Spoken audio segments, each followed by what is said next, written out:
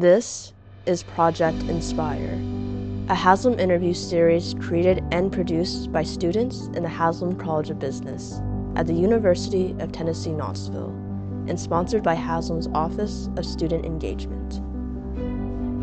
In this episode, we are joined by Larry Pratt. Mr. Pratt is the chairman and founder of First Savings Mortgage Corporation, a company that is now Washington, D.C.'s largest private mortgage lender. Since founding First Savings, he's maintained a passionate focus on charitable works, supporting causes that span from affordable housing programs to minority education efforts to improving student athletic programs right here at the University of Tennessee. Welcome to episode 8 of Project Inspire. My name is Lillian. In this episode, we are joined by Mr. Larry Pratt. Mr. Pratt, how are you doing today? Great, Lillian. Thank you. All right, awesome. Well, I hear you have a UT baseball game to catch after this. Is that correct? Yes, so I only have about 3.5 hours. 3.5 hours. All right, I think hopefully we can get that done in that time. All right, awesome. Well, let's just jump right into the questions. I want to talk a little bit about your time growing up in Athens, Tennessee. You know, being in that small town environment, what were some of your goals or plans for yourself at that time? The main goal was to probably get out of there, but small town, and ironically, I just stopped there today on the way here. It's 50 miles away to see a lady that had just turned 100, so I went to visit her. But I knew I wanted to get out of that mode. I had seen my brother, who was 5 years older, go up north to college, and he was living in New York. So I wanted to explore a little bit, but I was very intimidated because it's one thing to have all the comforts around you, family, your friends, and you read in the papers, what's going on in the world, and that Athens, Tennessee was never mentioned, really. So it was Atlanta or wherever. But it was good for me to learn values. I remember my mother would visit a lot, and through the church, maybe we'd visit people that were sick and stuff. And what happens is you don't really appreciate or understand what you're learning until later in life. So it was a good foundation for me. Did you have any early ambitions of wanting to be an entrepreneur or starting your own business? Like, was this a life you ever imagined for yourself? I had dreams, like I guess all of us. But I wanted to be a baseball coach. And but I think I made the right call, even though I like that. And that part, Lillian, to me is coaching is teaching. Mm-hmm. And I've done that really in my career. And so I guess that's where I would connect it to. But no, I didn't know what I wanted to do. But and I did not know what I wanted to do when I was graduating from Tennessee. So I'll tell the listeners and your cohorts that it's okay to have a little fear. You just don't know. So, and life can change at any level, 20, 30, 40, 50, whatever. So you may not know what you wanted to have done, but at the very least, you knew you wanted to get out. I wanted to get out, and I knew some fields that didn't appeal to me. A lot of my good friends got married right out of high school and stayed there, and they're friends of mine today, and they're happy with their lifestyle. I just wanted a different path, and I wasn't sure what it was, but I wanted a different path. Well, you touched a little bit on your parents, and so I want to sort of continue that conversation. Your parents have been a really wonderful source of motivation for you, as I pray all parents are to their children, but continue to espouse their wisdom and their knowledge, even to this day. So what are some of the great life lessons that your parents have taught you that you think our audience can, really benefit from? Good, thank you. My parents were both from Knox County. They grew up on farms outside this area, but in Knox County. They weren't able to go to college, but they had strong work ethics. And once again, as I alluded to earlier, I learned lessons came to fruition later in my life that I learned from them. It's like do what I do, not what I say. So we weren't one of those families. It was 4 of us, my brother and I. We weren't one of those that sat around the table and let's talk about what happened today and world affairs or something. But we were into activities. My brother was more into music. I was more into sports. My father worked long hours. and my mother worked long hours, and so we would eat quickly and go on, whatever. But I learned how my father used to strategize, and my mother was very disciplined. And thankfully now she made me wash dishes and iron and learn to do things like that, how to do it properly, or wax the wooden floor, things of that nature that I despised. But I enjoy it kind of now, you know. But thankfully I don't have wood floors. But so those things develop and become part of your life later. And for that, their guidance and how they treated others was great lessons for me. Awesome. Well, I want to transition a little bit away from your childhood and into your time at university. By the time you graduated college, you were already pretty far along in terms of life experience. Mhm. You were a father already, you were raising a family, you had served time in the military, Mhm. you had 3 part-time jobs. So, that's a lot to have on, any plate. Mhm. But as a student, what was it like balancing those many obligations? Well, I'm glad you left my childhood because that was so long ago. You know, I'm forgetting a lot of it. But so when I first got out of high school, I did not want to come to University of Tennessee. I felt like it was too large a school for me. And once again, the small upbringing.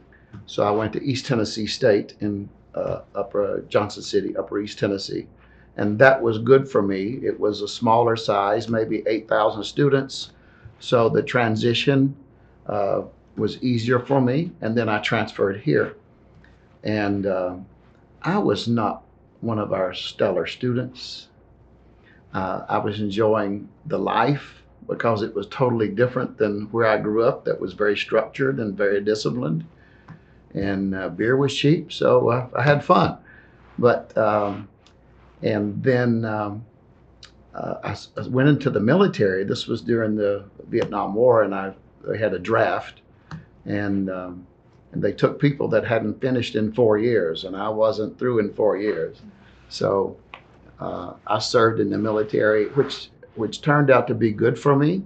Uh, I learned a lot of things that I didn't want to do, and I saw other people that were unhappy with their careers, and so I thought I want to find what maybe is really going to appeal to me. And so I got married and had a child during that time, and I came back, and then I had almost a year left to finish. I will add that I was on the dean's list when I came back. I had a different perspective on school when I came back. And even though I would work jobs when I was going through school, uh, that was just helping me with my spending money. So I got much more focused when I got out of school, latter part. So I graduated when I just turned 24. So I was one of the older classmates. Not at all. But I was going to say, like, East Tennessee State, you had originally gone there because you preferred that it was a little bit of a smaller college. So what was the motivation to go to UT then? I felt like I was ready to handle it, because that was really my dream school. University of Tennessee was my school. It had served a big function in my life growing up. My father would usually get to be able to bring me to one football game a year and maybe one basketball game. The tickets were expensive. They were $3 or $4, and that's all we could afford. So that was a bond from my father and I. And so I just wanted to always come to Tennessee, but I just felt like it was too big a leap for me personally to handle when I was 18, 19 years old. Well, that's awesome that connection to UT extends all the way back from your relationship with your father. So that's really wonderful. So moving on a little bit, I want to talk a little bit about the process of building your company. So you built First Savings Mortgage Corporation from the ground up to become DC's largest private mortgage lender. What was the most challenging time for you as a business owner in either building your business or maybe afterwards? Good question. I've had numerous challenges. The mortgage industry, I started in Nashville a few years after I had graduated from Tennessee, and then a job change in Atlanta, located then in Florida, and I moved to the Northern Virginia, the DC area in 85. And I started this company that's still in existence, thankfully, in 1989. So this is our 33rd year. And probably as with any startup business, the biggest challenge is adequate capital. And when anyone presents a pro forma financial statement, I've never seen a bad one. Here's how I'm going to succeed, or it's a lady doing a clothing store. Here's how much money I'm going to make. We don't realize the bumps in the roads that we don't even know are going to be there. And so, in my case, I didn't have money myself to do it. I got 12 stockholders to put money in, but we just didn't get enough commitment. And so for the first 3 years, I didn't know if we could make it. I wasn't making enough money to live on. I would remember I'd get my visa statements and I didn't want to open them. So it was a real struggle, but I believed in what I was doing. Now, I had been in the mortgage banking field about, let's say, 14, 15 years prior. So I had knowledge that I felt like was going to serve its purpose, but you still need to make a payroll and things of that nature. So there were a lot of challenges at that part. And then we started making progress and growing the company, and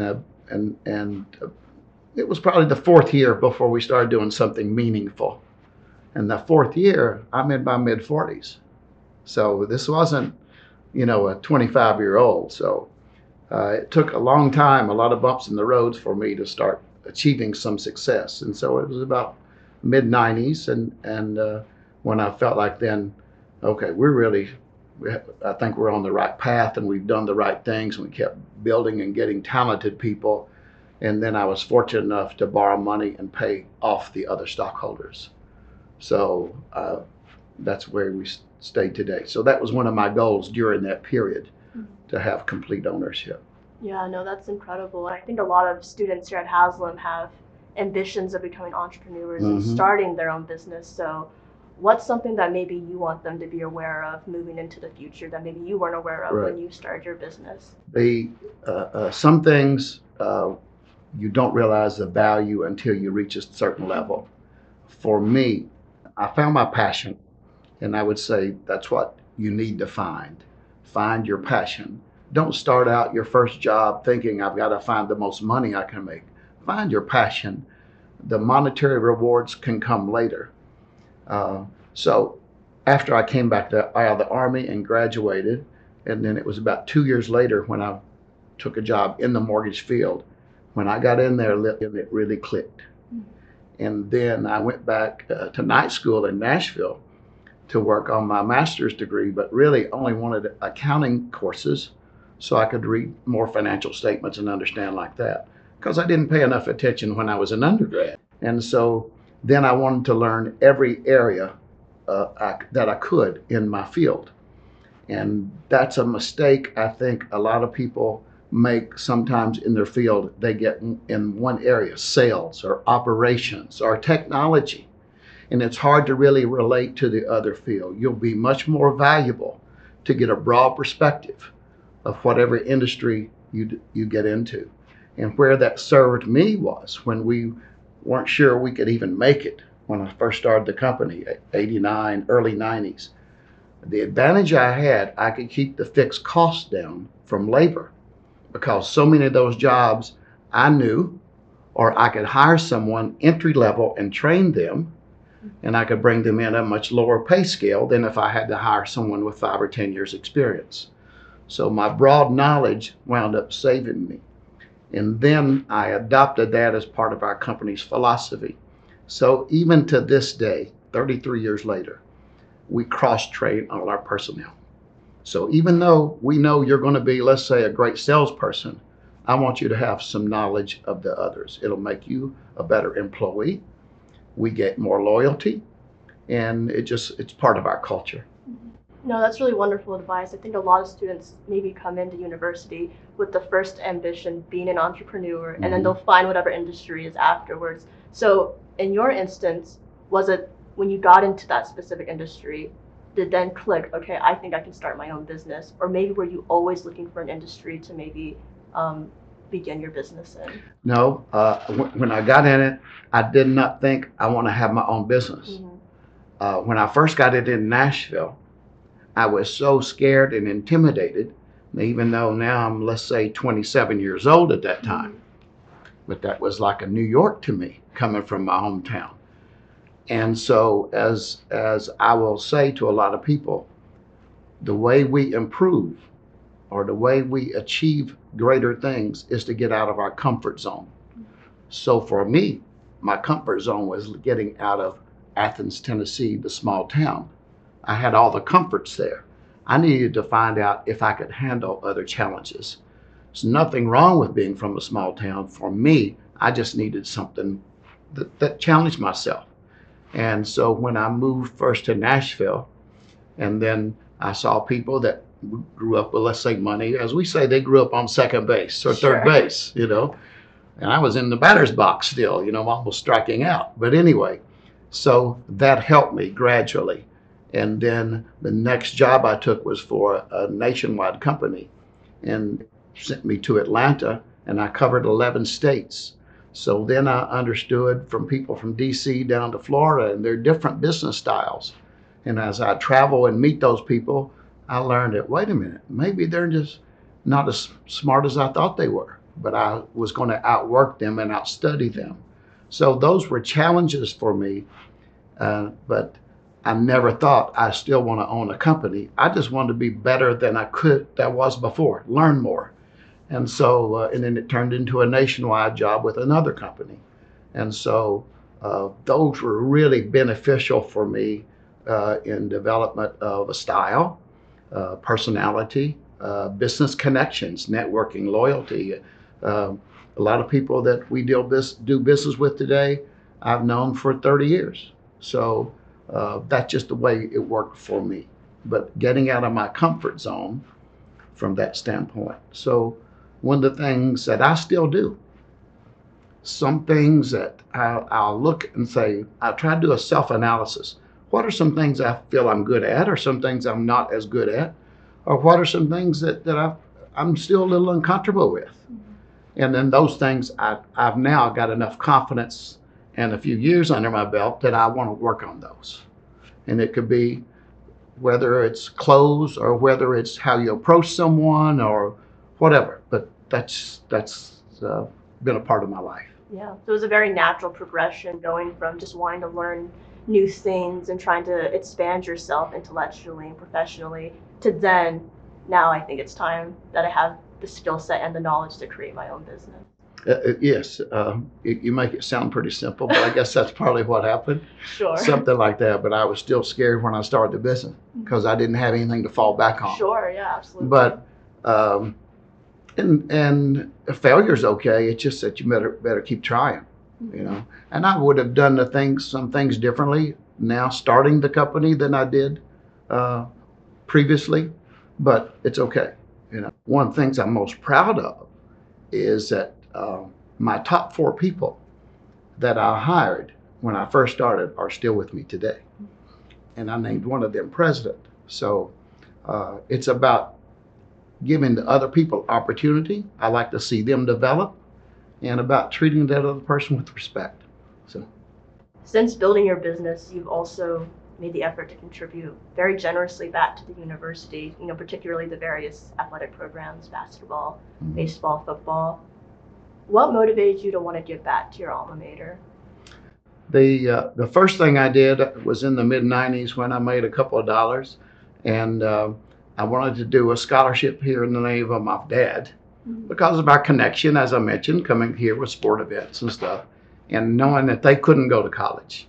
So there's a perpetual scholarship in his name I did in the mid-90s. So I was making him proud, so. And then once you give, the school remembers your name, so they're calling. So and through the years, I've done other things, but it's part of a part of giving, and you can give a number of ways. It doesn't always have to be money. For the school here, I've done that a good bit, but I get a lot of gratification from it. Yeah. I mentioned just previously that you have donated a lot to specifically athletic programs. And you said your past ambition was to be a baseball coach. So why do you think it's important that we support these specific programs? Well, for me, I came up on the athletic side, and so I know they need the resources. Also know it's a fact that any college that has won a national championship, football, baseball, basketball, whatever, the enrollment always peaks following that. People, all of us, want to be around a winner. You don't have to be an athlete. You want to be around a winner. You want to be around the Global Scholars programs here at Haslam. So those are door openers.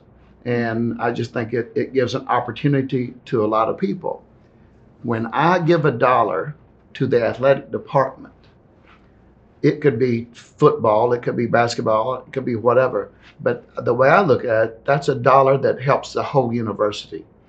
If the athletic department is funding some scholarships here at Haslam or another endowment here at the school, if I give $1 to the athletic department, that's $1 that they can give, or a portion of $1 they can give.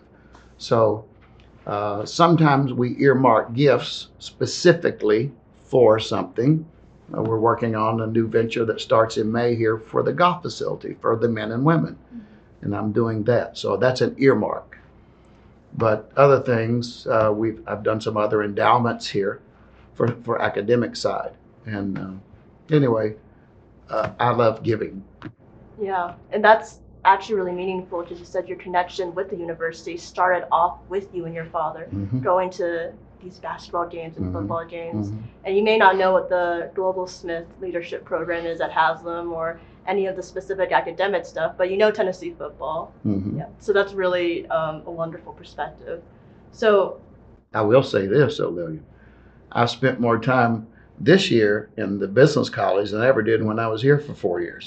So I'm doing better. Awesome. Yeah, we're all benefiting from your wisdom now. So, aside from just monetary support, you've generously donated your time back to the university. You serve on the UT Foundation Board of Directors and the UT Development Council. So what are you hoping to accomplish for the university by serving on these councils? It was part of me wanting to be involved. To understand the inner workings of the school and if there's some way I can help. And I knew I was being involved financially. I wanted to understand a little bit about the school financially. And so it was a learning process really for me. I enjoyed that time. I'm on other boards, other business boards, which I enjoy because it's another way of learning a different aspect in my career. What I don't care for too much is advisory boards. I just won't participate on those. If I'm going to be on a board, I want to make a difference. I want to be involved. And you hear advisory boards, a lot of times it's just like, hey, a good old boy network. I don't want to be on there and find out what happened. I want to be involved to help what can happen. So advisory boards don't appeal to me. Okay, gotcha. Going outside the university for a moment, you've also contributed to the broader community, and that benefit spreads far and wide. For example, you've contributed to minority education efforts and affordable housing. So, in a world full of hundreds and thousands of different charitable causes, why are these two causes specifically important to you? I grew up with segregation. But didn't know what it was. If you're not taught what things are, if we just let kids play, it'd be great. But when the adults get involved and start saying don't, or this person's different because of this or this, that's when we start having problems. Fortunately for me, my upbringing, we were all the same from my parents. And so only lived in 2 houses, one until we were 8 years old and then later. So my first 8 years in Athens, Tennessee, the house we rented was right next to where all the black kids lived. We were the last white family. All my friends were black. I kicked football or did a lemonade stand just like anybody else would. And so I think that made a big impression on me.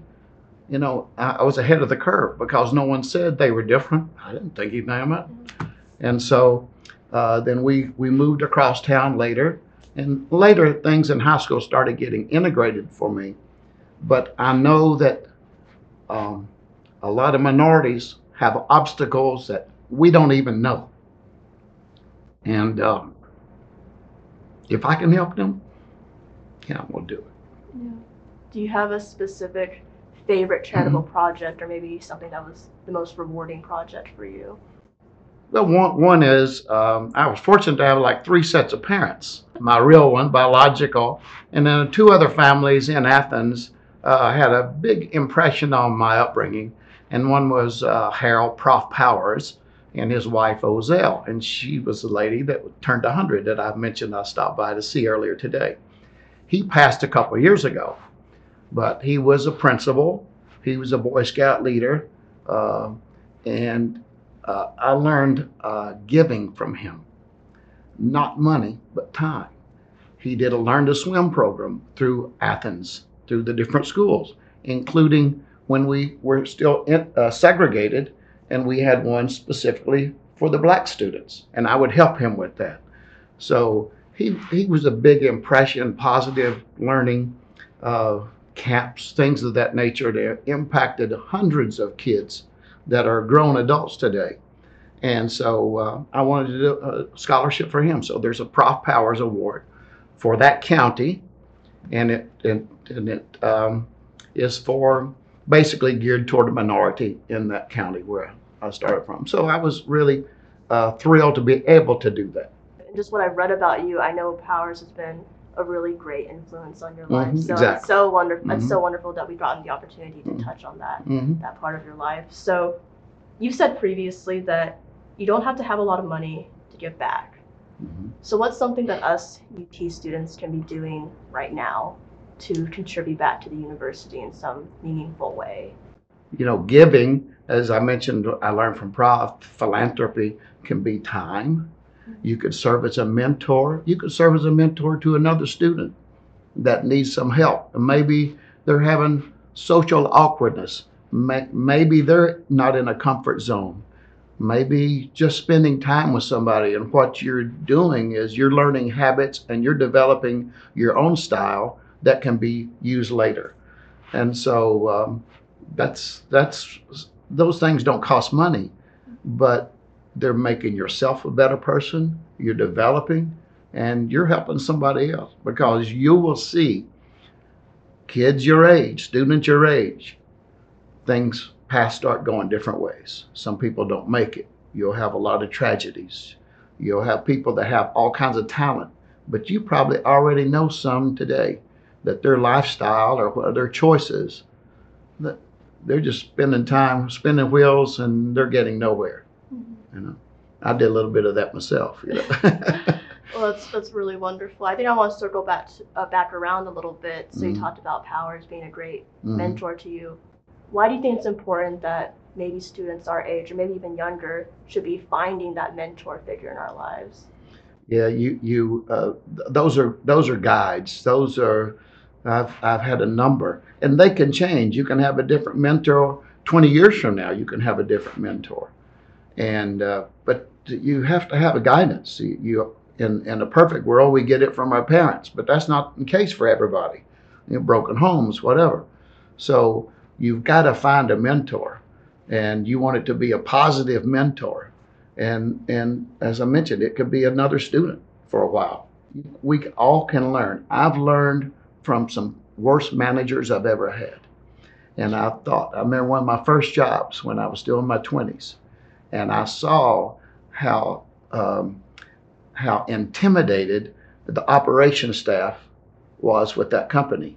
And this guy, it was all about him, and you know, he was the man. But he didn't realize you're successful because of your team. And I remember some of the women that were intimidated to say that their child was sick and they needed to leave early that day. And I heard that. And I thought, that'll never happen if I'm in that position. So those, you can learn the bad things, but you've got to make sure you don't fall in that trap. So I always say it's about the other person. If you take care of the other person and use you instead of I, you will all exceed much greater than we think. All right. Awesome. Thank you so much. So this is going to be our last specific question for the episode. I was just getting warmed up. Come on, Lily. No, we got a couple more questions after this. Don't worry about it. So what's one last thing that you want the students or listeners to know about you that we haven't touched on yet? Or what's one last piece of advice that you have to offer? I'll leave alone the things I don't want them to know or know. Sure. That's completely okay. I got a whole list, but we don't need to bring that up. The advice is I touched on this a little bit earlier. I break it down to try to find your passion, and passion can change. It can change in a relationship, so it can change in a job. So, but find your passion. And then the other thing, if you want to see the best you can be, always get out of your comfort zone. And you can be 25, you can be 35, you can be 74. Get out of your comfort zone, and that's how you're going to find out. You're going to build your weakness into strength, and you're going to have much more inner peace, and you'll find more success, and you'll be attractive to more people. So those are passion and comfort zone would be two things that come to my mind. Awesome. Yeah, really, really wonderful pieces of advice. So now we're going to move on to something that we like to call our Haslam series questions. And there are 4 questions that we ask every single one of our guests. So Okay. Are you ready? Well, let's start with the 4th one. Oh, do you really? I'm okay with that. All right. No, you start whatever. Yeah. Okay. What's something that you know now that you wish you knew when you were 20? I tell you what, if this is the way you want me to answer the question, I wish I were in school. And when I were in school, I wish I had spent time developing relationships and getting to know my professors. Mm. I was not focused enough until basically last year. And I know for the time I've spent this year over here, for example, that's something that I really missed that would have made a difference, and I think could have accelerated me in some other paths. That is such a wonderful piece of advice. When COVID was happening, I had no intention of building relationships with my professors. There was no, feasible mode of doing that, Right. really, without the face-to-face aspect. Yeah. And then this semester, I made an effort to really connect with one of my professors, and now she's like my biggest cheerleader. Oh, that's awesome. Yeah, and it really is such an invaluable resource to have someone like that in your corner, Mhm. and someone who has the knowledge and the skill set to propel you. So Mhm. yeah, thank you for that. Good job. Thank you. Second question. What is a resource? And it can be anything. It could be a book, it could be a news article, it could be even a habit that you found to be particularly useful. A resource that I found particularly useful. I would say the last 20, 30 years has been inner confidence and peace. Mhm. From the things that I went through that I told you, and some habits that I built, and comfort zone and things of that nature, and the people that I work with, and I've been blessed to have a lot of friends. So when there's a bump in the road, I know I got people I can go to. And we all have bumps in the road. We always think that person over there, man, I wish I was him. Whatever. All of us have issues, but they're also opportunities. So I'd say that. That's a great resource to have, confidence, some inner confidence. Third question, what inspires you? And it could be anything. It could be a person even. I wanted to see what difference I can make from where I started. So the future, or This- maybe potential future. One of my first goals, Lillian, you get out of college and this probably maybe it's a male thing, oh, here's what I'm making already. Here's what I'm making already. Well, everybody was here and I was down here, and then so I thought, man, if I could get $1 million by the time I'm 30. Then I moved it to 35. Then I moved it to, because I wasn't getting there, so moved it to 40, whatever. It was really about 45 when I first hit that goal. So there was 20 years later. So I'd make some decent money, but there's always stuff going on, things of that nature and stuff. And I got student loans to take care of my two kids from college when they were, so um, it's just not the success is not a straight line, but you just stay on the path. Awesome. Last question. What's next? Well, as Other than the baseball game. right, yeah. As a couple of my buddies and I mentioned I'm 74, so they say my nickname is Doc. They say, Doc, you're about in your fourth quarter, like football game, fourth quarter of life. And I said, almost, but I hope there's a bunch of overtimes, So hopefully we just keep this road going. But what I really enjoy now is giving back. More than the money or just helping somebody. That's what I really like to do. Very awesome. Well, that concludes our 8th episode of Project Inspire. Mr. Pratt, thank you so much for taking the time today. I've really, really enjoyed our conversation. Thank you, Lillian. You're a wonderful host. Thank you. Thank you so much. My name is Lillian, and this was Project Inspire. Hey, thanks for listening to Project Inspire. If you enjoyed this episode, please give us a 5-star rating and consider leaving a review. We're available on Apple Podcasts, Spotify, and wherever else you listen to podcasts. Also, be sure to check out some of our other Project Inspire episodes.